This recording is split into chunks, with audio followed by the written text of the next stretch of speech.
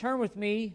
We're going to start today in Luke 18, verse 9, and then we're going to park in Ephesians chapter 5. But start in Luke 18, verse 9. We're in a series that we are looking at where Christianity and culture collide, and where truths of the Bible and things that the Bible holds forth and how they are very different from the ways of this world. And 2 weeks ago, we had an opportunity to open up God's Word, and we discussed why gender matters. We looked at why gender matters, that God made a man, Adam, and He made a woman, Eve. And we saw from Scripture that that was on purpose, that God could have done anything He wanted. He could have created anything He wanted, and He created it specifically, and gender matters. And today I want to follow up with that, and in this study of marriage by design, not only does gender matters, but roles matter. And unfortunately, all of this could not be compacted into one sermon. I understand I go long enough as it is, and so we split it up in two, and that's unfortunate, only because you don't really get the whole picture. And my fear is that when we talk about gender matters, and when we talk about homosexuality, and it's very easy for us to have an attitude that walks away feeling real puffed up inside towards yourself and real judgmental toward others. We can become very arrogant towards our own sin and assumed lack thereof, and very judgmental towards the sin of others. And what I want to look at today is really to help us to understand the fact that we don't get off the hook. God's not satisfied just because by His grace if we're a man, we married a woman, and if we're a woman, we're married a man. God's not satisfied just because of that. That's not the end-all of marriage. God's not saying, "Well done, Chris, you married a woman." He doesn't want any of us to walk out of here arrogant towards that. And look with me at Luke 18. I think that's the danger for all Christians. I think that's the danger for us, not only with regards to marriage, but with regards to other things. To belittle our own sin, and to exaggerate the sins of others. See, because some sins are very public. And hear me, some people make their sins very public, and that's a whole different issue. But some of our sins are private. And we can put a good picture outwardly. We can paint a real good picture, and yet inwardly we're dying. Behind closed doors, we're just as sinful. And listen to what it says in Luke 18. This is the reason why we're going to share what we're sharing today. This is what I pray that we as a church won't be like. At least one of these guys. And He told this parable, starting in verse 9, to some people who trusted in themselves that they were righteous and viewed others with contempt. You see right off the bat, that's the danger for all of us. To see ourselves as righteous. To think that we've earned our righteousness. To think that God was wise in saving us, to think that we're better than somebody else simply because of our sexuality or our gender or our desires. To forget that I am who I am by the grace of God, and I desire women by the grace of God. That He has spared me by the grace of God to not desire man relationships, that which is unnatural. By His grace, I desire what is natural and not as unnatural. Do you understand? It's grace, and it's the same for you. That's God's grace. Listen to me. Viewed others with contempt. Listen to what He says. 2 men went up to the temple to pray, one a Pharisee and the other a tax collector. The Pharisee, there'd be no more opposite than that. Pharisee, tax collector. verse 11, the Pharisee stood and was praying this to himself. Listen to this. God, I thank you that I am not like other people. Swindlers, unjust, adulterers, and even like this tax collector. I fast twice a week. I pay tithes of all I get. Not bad things in and of themselves. That's the Pharisee. God, I thank you that I'm not like them. Here's my fear. My fear is that that's sometimes the way we literally think, or that's the way we come across to people outside the church. God, I am so thankful I'm not like them. As opposed to the tax collector. Look at verse 13. But the tax collector, standing some distance away, was even unwilling to lift up his eyes to heaven, but was beating his breast, saying, God, be merciful to me, the sinner. I mean, what a contrast. I tell you, this man went to his house justified rather than the other.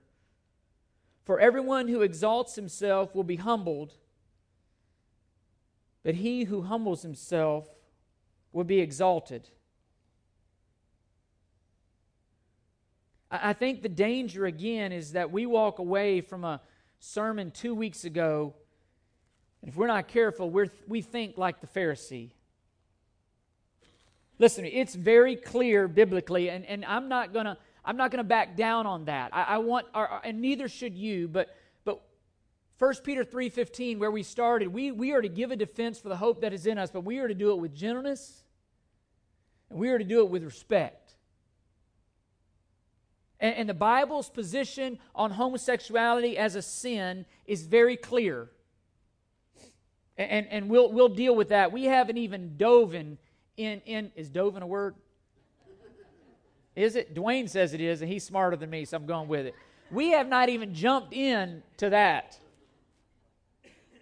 We simply looked with regards to marriage. It is clear that that is a sin.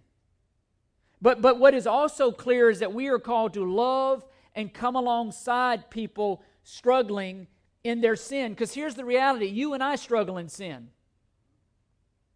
And what I want to see today is, in some ways, I feel like equally we need to be put in our place and understand the weight and the gravity of a man and a woman in our roles. Because when we see our roles in marriage as compared to what they were intended to be, I think if we're honest, all of us will walk out of here humbled. Husbands, when you see the fact in a moment that you are to play the role of Christ, you are to give yourself up for your bride. You are to love her as yourself, even to the point of giving up yourself. How you doing? Fall short? Wives, that you are to subject yourselves to your husband in everything. Everything. How you doing? And here's my point. Every single one of us, sin is sin is sin.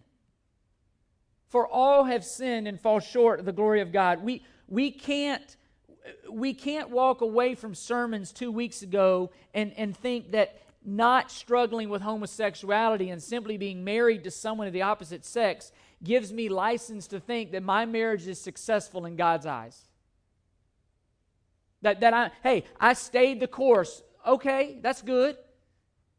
But I think we'll see today that what God intended goes way beyond that. And we can become real puffed up with pride and think we're okay because we're not like them, so to speak, like the Pharisee said. Rather than humbly seeing ourselves before God, one beggar to another. One beggar needing grace, and by the grace of God I am who I am, and instead go out as a beggar having found grace, wanting to share with other beggars who are in need of that same grace. I have flaws as a married heterosexual man, just like a homosexual has flaws. You have flaws as a heterosexual wife, just like a woman battling with homosexuality. And it's real easy for us to focus on the sins of others and to overlook those of our own. And even in that would be sin itself. See, that's the struggle with us. I'm so sinful that I don't even realize how sinful I am. My own sinfulness dulls me to my sinfulness. That's the dilemma. I'm so sick, I don't even know I'm sick. And what I want us to hear today is not, there's a couple of extremes. One extreme is walking out of here 2 weeks ago and thinking we're all puffed up, thinking we're better than someone else. The other extreme is to think, well, I'm never going to say anything to anybody about their sin. That's not what the Bible says either. We are absolutely to confront people in our sin, but we do it humbly, we do it respectfully, we do it gently. We do it in a way where we come along people and say, hey, you know what? Let me talk. I'm with you in the sense of I'm struggling with sin just like you are. I'm struggling being the wife that God called me to be. I'm struggling being the husband God called me to be. But here's the reality. Jesus Christ died for both of those sins. He died for my sin in struggling with being the husband that I'm called to be, just like He died for the homosexual who is battling desires that are unnatural. If there were no such thing as homosexuality, listen to me, Jesus Christ still would have had to die for Chris Basham's heterosexual sins. He would have still had to die because Chris Basham fails to be the husband to Karen Basham that God has called him to be. Please hear that. For all have sinned and fall short of the glory of God. We sin in various ways and in numerous ways. And that's what I want us to look at today as we conclude marriage. I want us to walk away understanding not only does gender matter, but how we fill our roles matter. And the reality is, what I want to see is this. Our lack of willingness and humility and pursuit of filling the roles that God has called and portraying a picture of marriage accurately might have something to do with why people are falling short in other ways. We might just be part of the culprit. Our lack in heterosexual marriages and our lack of pursuit of God's design might be part of the reason people look for other ways to pursue marriage, because clearly what we're doing doesn't seem to be working sometimes from the outside. Does the world see a difference? Is there something going on in here that would motivate others to look for other alternatives? I don't know. I'm just asking the questions. Because homosexual marriages fall short of the glory of God, but so does a husband and a wife who are heterosexual but refuse to embrace the pattern and the model that God has held out for us in Ephesians 5. And so today I want to look at that. Why was marriage designed as it was? Why was it designed as it was? What was the reason? Last week we saw that God designed one man, one woman. Why did He do that? And if I asked you that question today, how would you fill in that space on your handout? Underneath number 1, not that there's number 2, but how would you fill that in? If I said, why was marriage designed as it was, what would you fill in there? Who would your answer center upon? Would it be about you? Or would it be about God? Would it be about your spouse? Would it be about raising kids? Would it be about your happiness, or would it be about someone else's holiness? Because how something is designed and what something was designed to do is important. I think all of us would raise our hands where we have taken something that was designed for this and we have used it to get this, and we've seen the disastrous consequences that could bring about. You know, scissors are great for cutting paper. They're not really good for running around the house doing other things. We've all been there where it's like, oh, this is what I got. Let me use this to do this, and it doesn't work out. Sometimes it does. Oftentimes it doesn't. And we do things in ways that it wasn't intended, and someone gets hurt in ways we never intended. Repercussions come about in ways we never intended. Look with me at Ephesians 5. Flip over to Ephesians 5, and this is a familiar passage. I want to go back to the basics. I want this to be a reminder. We've preached on this before. But if you're like me, you have a tendency to forget. If you're like me, you have bad habits that can be hard to break. If you're like me, you struggle with loving yourself more than loving others. If you're like me, you wake up in the morning ready to serve yourself, not necessarily ready to serve others. That can be a challenge sometimes. The Holy Spirit of God breaks that and moves me to do that. The Word of God reminds me, but there's a battle in me. Listen to Ephesians 5. Wives, be subject to your own husbands as to the Lord. For the husband is the head of the wife, as Christ also is the head of the church, he himself being the Savior of the body. But as the church is subject to Christ, so also wives be subject to their husbands in everything. Husbands, love your wives just as Christ also loved the church and gave himself up for her, so that he might sanctify her, having cleansed her by the washing of the water with the word, that he might present to himself the church in all her glory, having no spot or wrinkle or any such thing, but that she would be holy and blameless. So husbands ought also to love their own wives as their own bodies. He who loves his own wife loves himself, for no one ever hated his own flesh, but nourishes and cherishes it, just as Christ also does the church, because we are members of his body.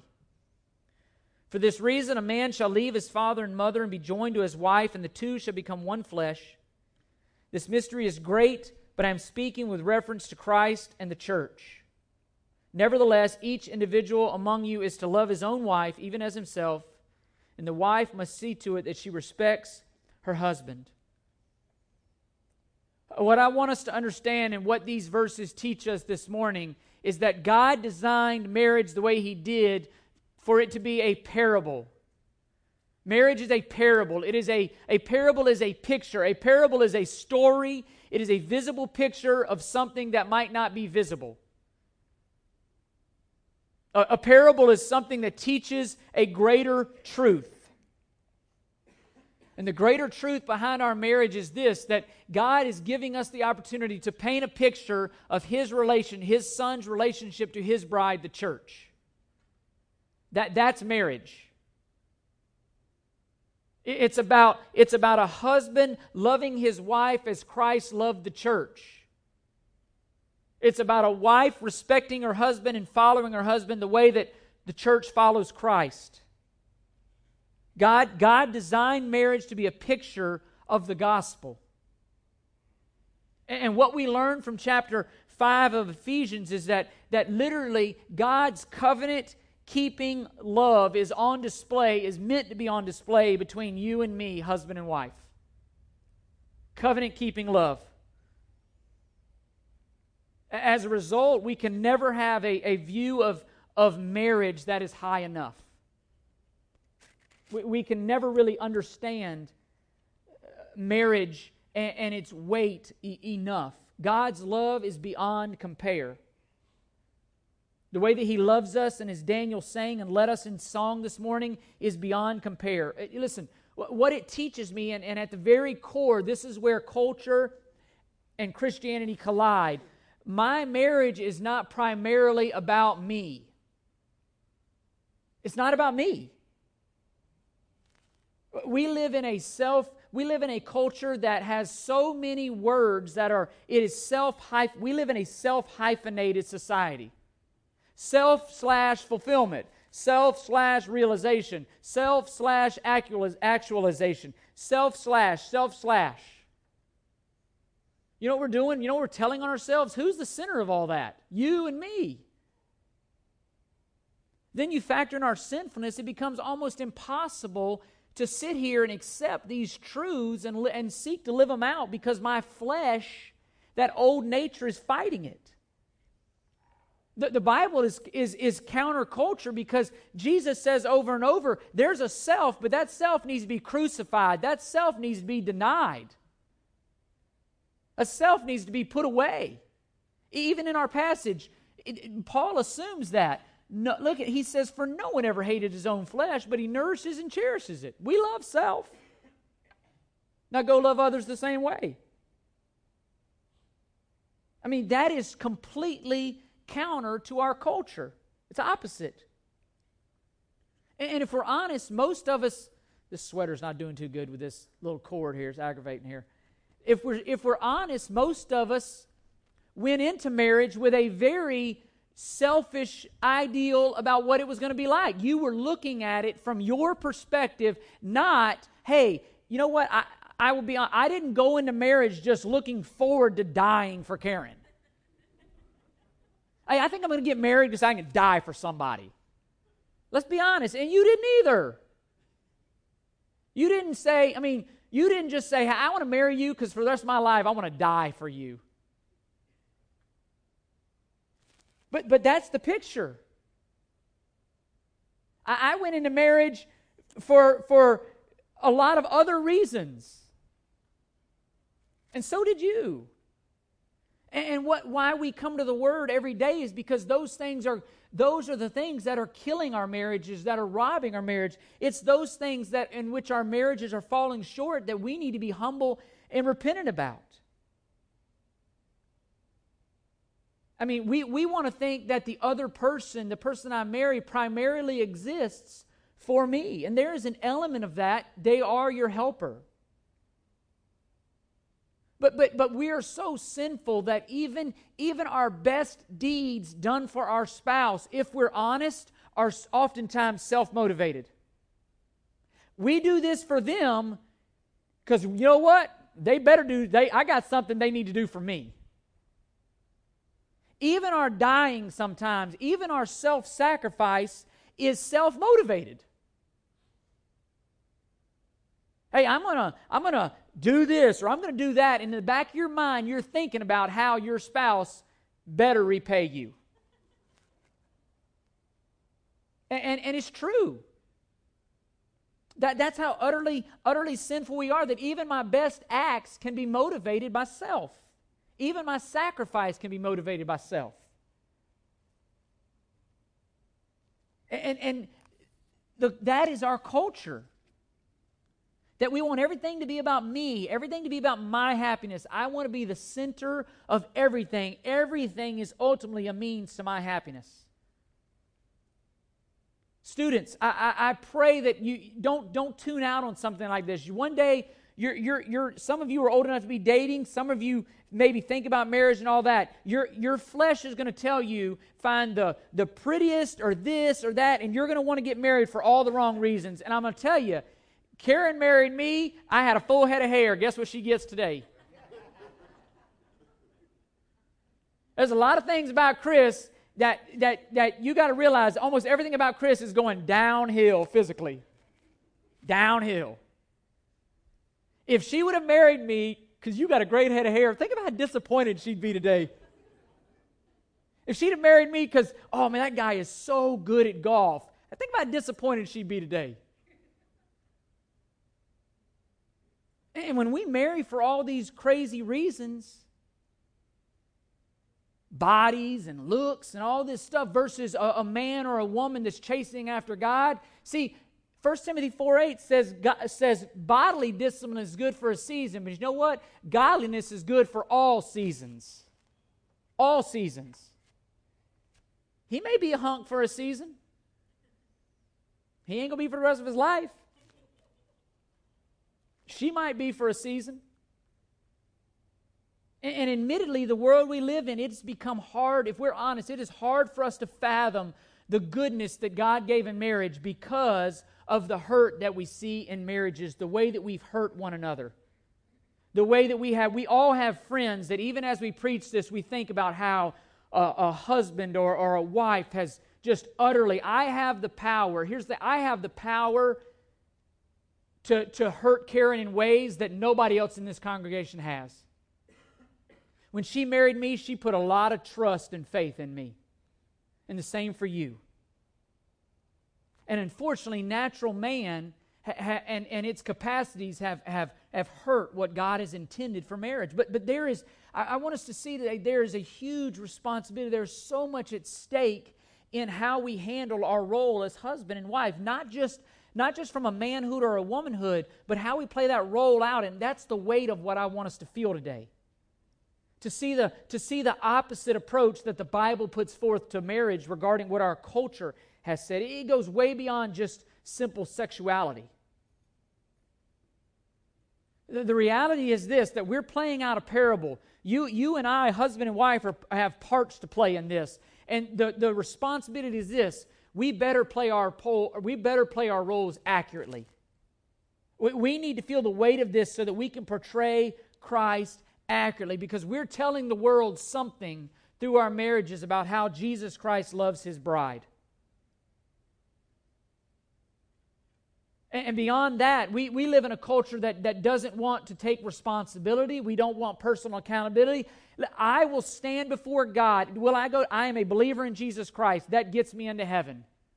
One day I will stand before the Lord and I will give an account for everything that I have done as a believer, including how I loved Karen Basham. I will give an account. Just simply saying I do isn't going to cut it. Just simply, Chris, do you love Karen? I married her, didn't I? That ain't getting it. I give her my paycheck every 2 weeks, and I love her. I show up every night. That's not it. See, what we're playing in marriage, the picture is huge. The stakes are huge. The costs of not doing this are huge. Obviously, listen to me, obviously, homosexuality falls short. The danger for all of us is to become very self-righteous towards other people's sin and neglect our own and fail to see how my role right now as a husband may too be falling woefully short. And your role as a wife today may be falling woefully short. And all of those are sin. I think we will see that we have all betrayed the model. Start with husbands. Love your wives as Christ loved the church and gave Himself up for her, that He might sanctify her, having cleansed her by the washing of water with the word, that He might present Himself, the church, in all her glory, having no spot or wrinkle or any such thing, but that she would be holy and blameless. Think about that. Husbands, you play the role of Christ. How did Christ love His bride? He died for her. Everything He did was for her. Everything. Everything He did was for her beauty. It says that He might sanctify her. The word sanctify there, it literally means to set apart. The question becomes this: does your wife feel set apart from everybody else? Does she feel set apart from every other woman? Does she feel set apart from work? Does she feel set apart from sports? Does she feel set apart from your friends? Does she feel set apart? Or does she feel like she's competing? Is she competing with other people or other things for your love? Here's the challenge. Christ made it very clear in how He loved us. That's my job, is to make Karen feel that she has no competition when it comes to my love, other than Christ, and my love for her flows through Christ. I want to make that very clear. Because we can become idolatrous even when it comes to our families. We can love our families so much, and I hear it all the time, excuse for doing other things that we ought to be doing. God designed the role of a husband to be a reflection of Christ's love for His bride, the church. 4 times in Ephesians 5 here, husbands are called to love their wives unselfishly, even to their own hurt. Even to their own hurt. That right there runs totally opposite. I promise you, you go talk to your unsaved guys and you say, you know what, I'm giving up flag football, or I'm giving up this so I can spend more time with my wife. You know what, they're going to look at you like you're crazy. To give up, well, just make it all work. Is there anything, can you say you've given anything up to pursue your wife more? Or did you just throw your wife in the mix of everything else? That's just one more responsibility. Again, totally opposite to what it means to be the head. In our world, we see the head as someone who just gets it done and this and that. No. Biblically, you know what the head does? He dies. He sacrifices. Matthew 20:28, for the Son of Man did not come to be served, but to serve and give himself up as a ransom. He gave himself up. Why? That we would be holy and blameless, that our sin would be separated as far as the east is from the west, that I would be sanctified, that I would be righteous. You know, the world encourages a husband to lead with selfish motives. The Bible says lead with sacrificial motives. The world says, hey, love your wife as long as there's something to get for her, and love her to get what you want to get for her. The world says, hey, hang in there when she's beautiful, compelling, worthy, when it's convenient. Totally opposite of the Bible. The Bible commands husbands, you see it on your handouts, to love their wives not for who they are, but for who Christ is. I look to Christ and I say, how have I been loved? Okay, Karen, and listen to me. All of us fall short. It is very hard to stand up here. My mother-in-law is sitting over there. My brother-in-law and sister-in-law are sitting over there. We've vacationed together. We've done a lot of stuff together. You want to know what a moron I am? Just ask them. I've seen that look many times from Barbara where she wanted to just kill me. Now, she was gracious and didn't, but she wanted to. That principle came out in her. Karen, unfortunately, she has cried because of my actions and lack of love. We've all fall short. Don't walk out of here forgetting that. We all fall short. But here's the point. Are we moving in this direction? Are we repentant? Are we remorseful? Are we trying? What does the world see when they look at you, husband, and how you love your wife? Do they see anything different? Do they see anything different? Do they see a sacrificial love, a love that makes your wife feel completely set apart? And if I could sum this up, because I also want to be fair to the husbands and get to the wives, if I could sum this up, husband, it's this. Love your wife by taking responsibility for her and your family. Take responsibility. That's the very thing that Adam did not do in the garden. And every single one of us men are prone to do the same thing. To blame others, to abdicate responsibility.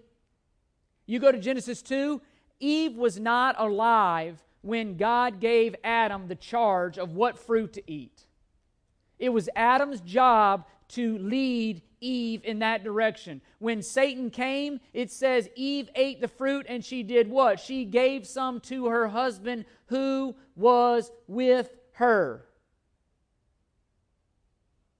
He didn't take responsibility. At the very core, if you want to drill it down to one thing, it's this. Husbands, take responsibility. Because listen, who did God come looking for? Adam. Where are you?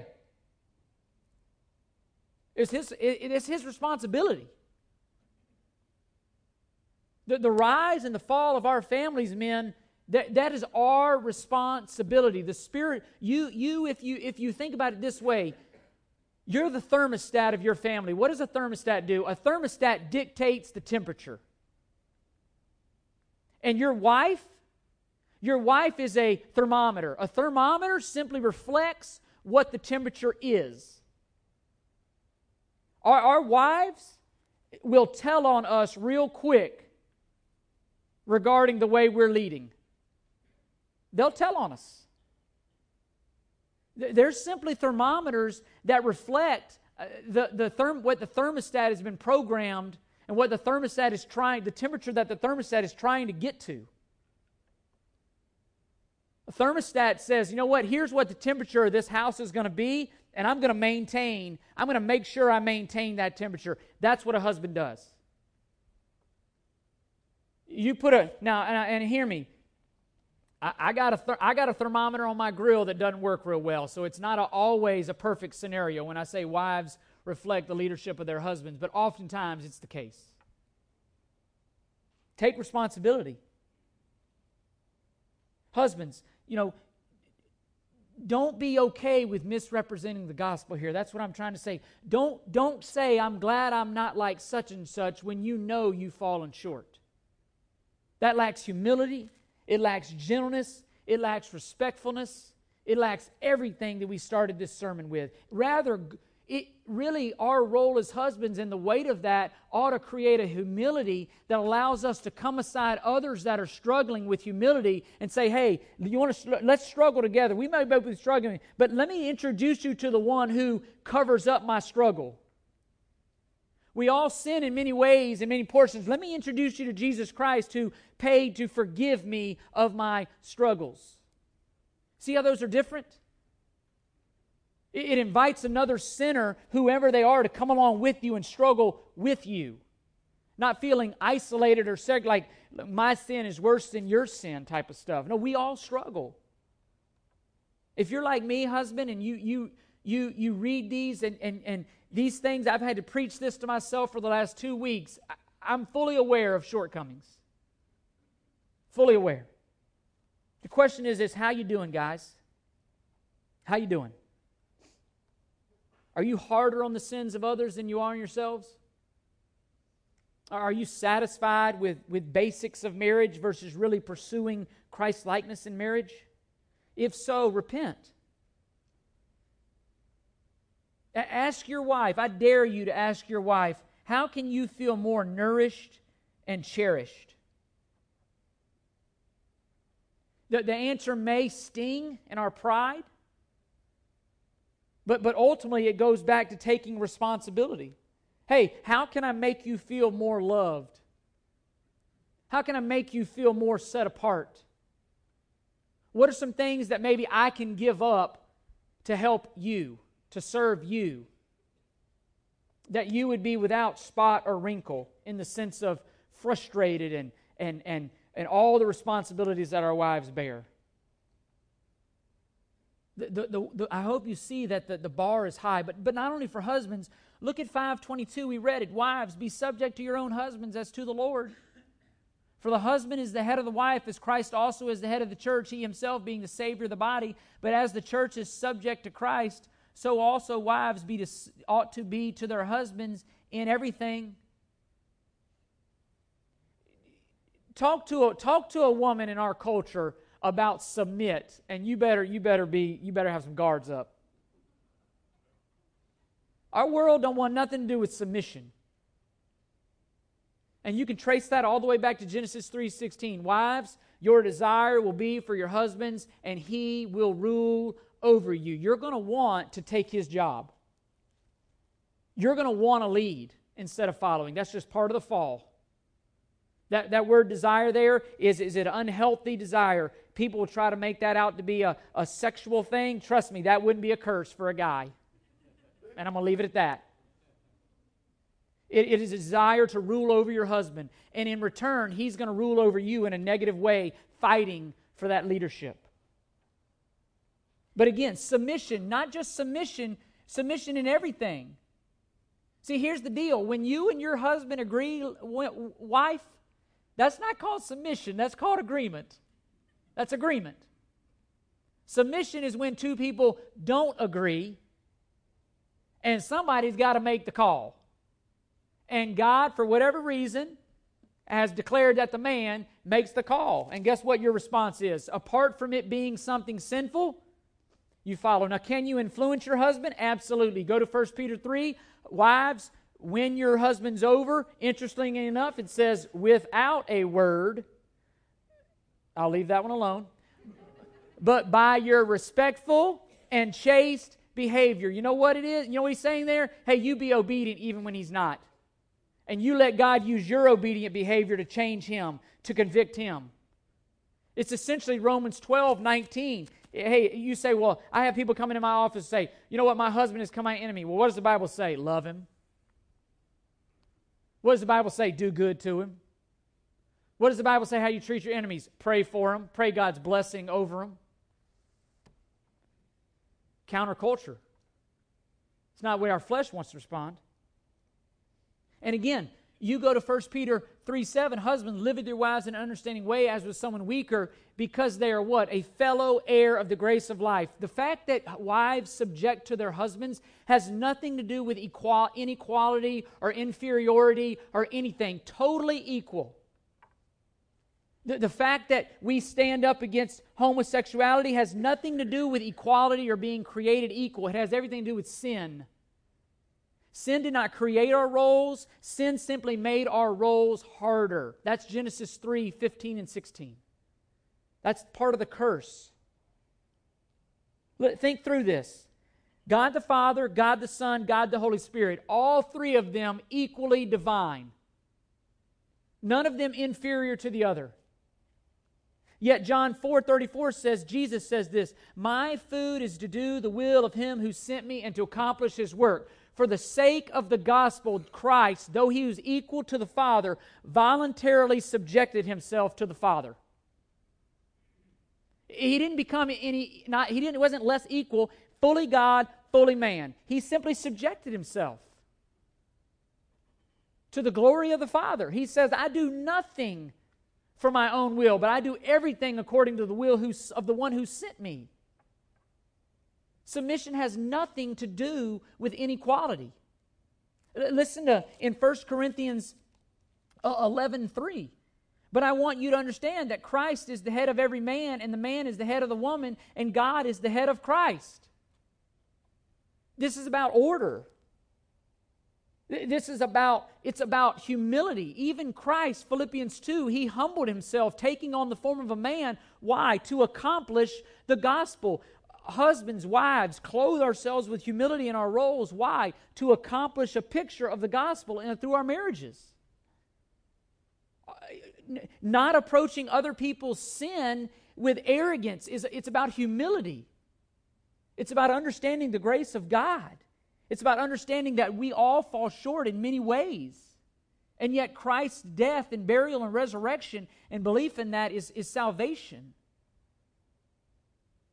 Wives, you are picturing how the church responds to Christ in how you follow your husband. You're telling the world. But not only telling the world, you're telling your kids.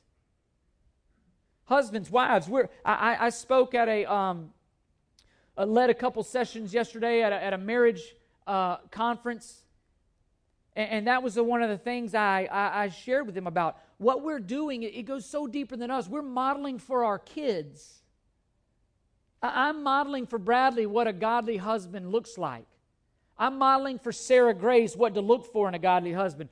Karen is modeling for Sarah Grace what a godly wife looks like. She's modeling for Bradley what to look for.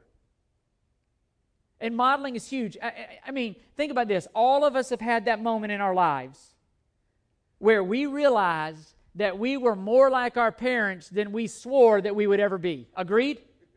We've all had that point where I said, I am Terry Basham. And Karen sees it too. I am Norma Basham. Models. What is taught.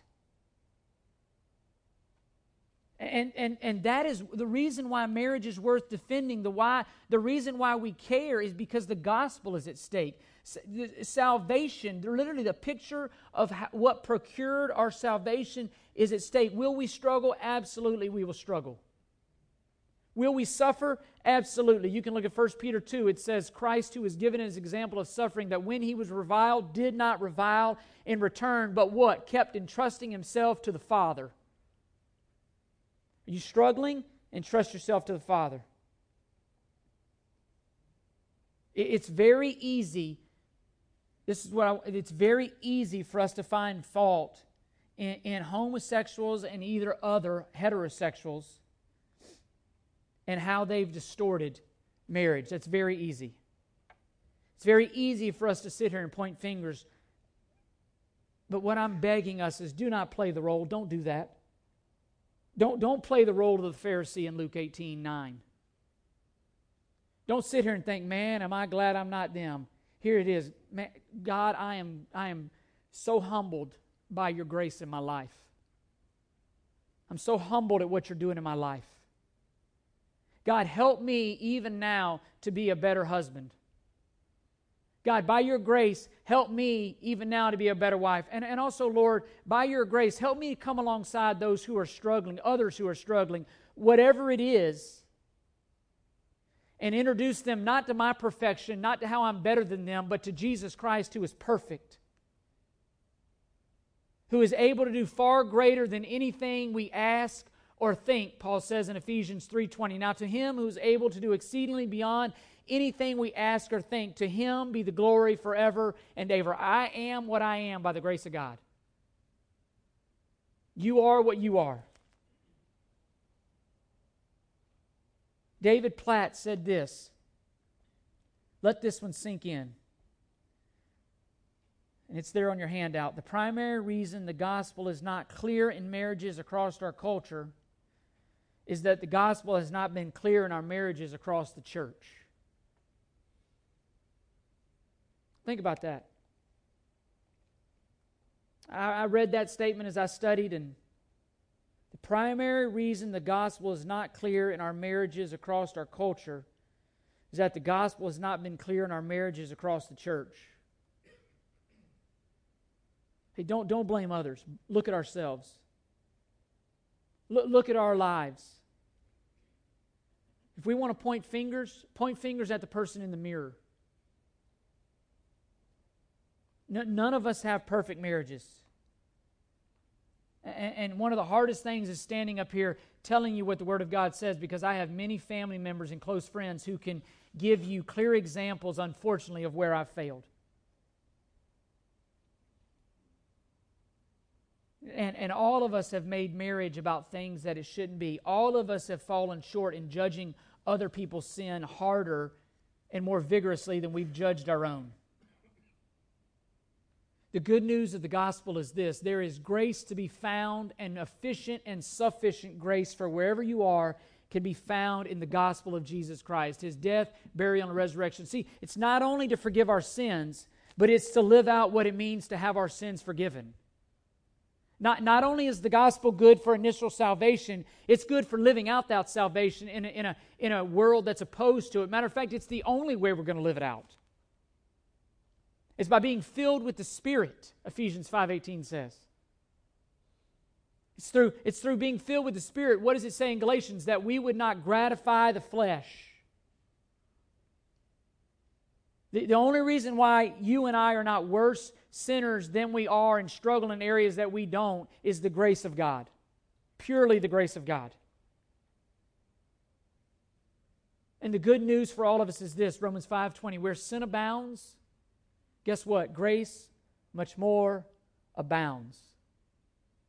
The last thing I want to do is pastor a church that spends its time pointing fingers at others. Will we come alongside others and call out their sin? We will through relationships, and we will do it with grace and humility with regards to our own sin.